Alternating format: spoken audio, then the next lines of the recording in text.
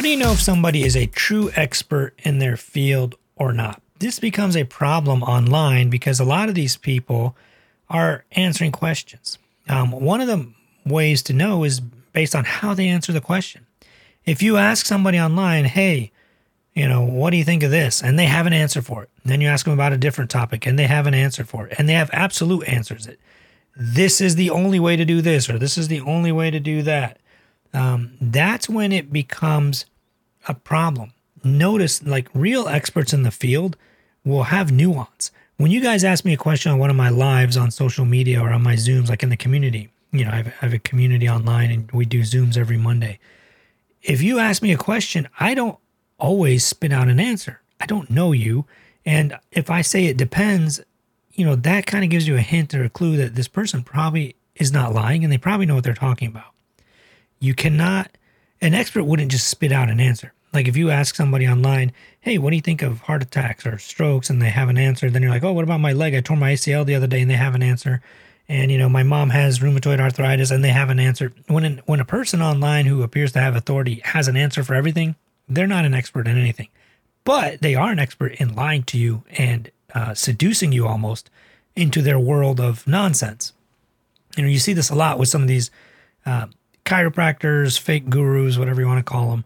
They have an answer to everything. Like literally they have an answer to everything. And sometimes these people are even physicians. You have these physician grifters online and they have an answer literally for everything. Personally, I don't do that. If you ask me, what do you think of an ACL tear? What should I do? Should I get a patellar graft or a hamstring graft? First of all, please don't ask me that. Even though I did have an ACL tear and I did get my ACL repaired and I know what they did for me, I don't know enough about it to tell you if that's what they should do for you. Plus, it was in 2017. That's like eons ago in the world of medicine. Stuff changes every day. I don't know the latest data, and I don't need to know the latest data because I don't do that. I do heart catheterizations. I do pacemakers. I treat heart failure. I treat cholesterol. That's what I need to be an expert in.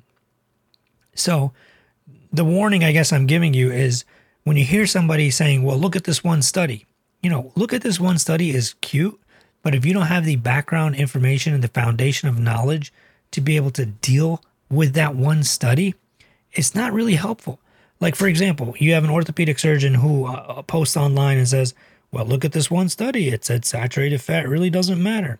Okay, so first of all, you're not capable of evaluating that one study or saturated fat. You don't have the foundation of knowledge needed. That would be like me posting articles on why this new technique for ACL surgery is better than others or isn't required anymore. You don't need to treat ACL tears. You just inject some lotion into their knee or something like that, right? It would be complete nonsense. This is what some people are doing. These are non-experts in their field, and they are looking at that one study, or they read this one book, or they found this one guy, guru lady online, and she said to do this. That's cute, and it's interesting, but it's not factual, and you probably shouldn't do it. So that's kind of the warning that I give, because as experts in our field, we do things called journal clubs. We have cardiology fellows. These are future cardiologists that we train. We do journal clubs. We meet with them once a week and go over a journal article. And they're new at this. So to them, it's like, oh my God, look at this new article came out showing that this medication helps with blood pressure and diabetes and kidney disease. But then they don't have the background knowledge of somebody like us, the attending physicians, the physicians that are already graduated and have been practicing for a very long time. They don't have our foundation of knowledge, clinical experience, clinical expertise. We kind of tell them how this would fit into the current way of treating. Like, many years ago, the American Heart Association came out with an article saying, you might not want to over-treat old people's blood pressure, right? And there was studies that came out and they wanted to change the guidelines. So the fellows, I remember at that time, were like, hey, doc, what do you think of this? Let's do a journal club on this. We did a journal club. We discussed it. And it was a great article, very well done. They talked about it. The fellows discussed it, and it was cool. But then, how do we apply it now?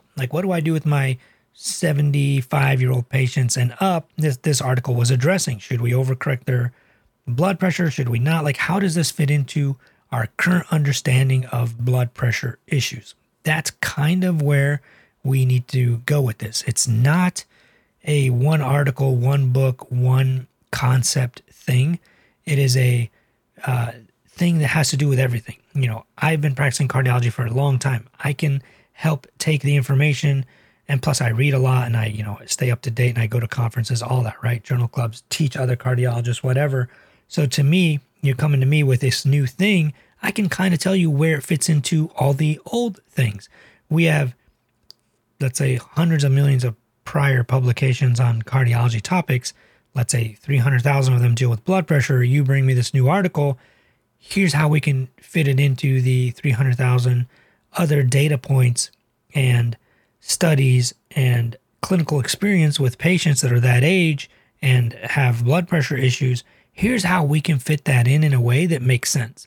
Like, yes, it's nice and it's cute because there's a new article that sounds a little bit contrarian, but how does this fit in with the other data and the other science and the other knowledge that we have? Super important, right? It makes no sense just to read one book and be like, okay, this is how we're going to start doing things from now. All right. I mean, kind of weird that you just read one book and you want to change your life based on one book. Don't get me wrong. There are probably some books like that. But when it comes to science and data and clinical practice, probably not a whole lot of books going to do that. So those are just my quick thoughts on that. Definitely don't jump on the latest, greatest new thing. They call that shiny object syndrome. There's the Dunning-Kruger effect that I've talked about previously. Maybe I'll do a whole podcast on that. But please leave some awesome reviews. We're climbing the charts. We're doing really, really well. I love you guys. And please share this with somebody who needs to learn from it.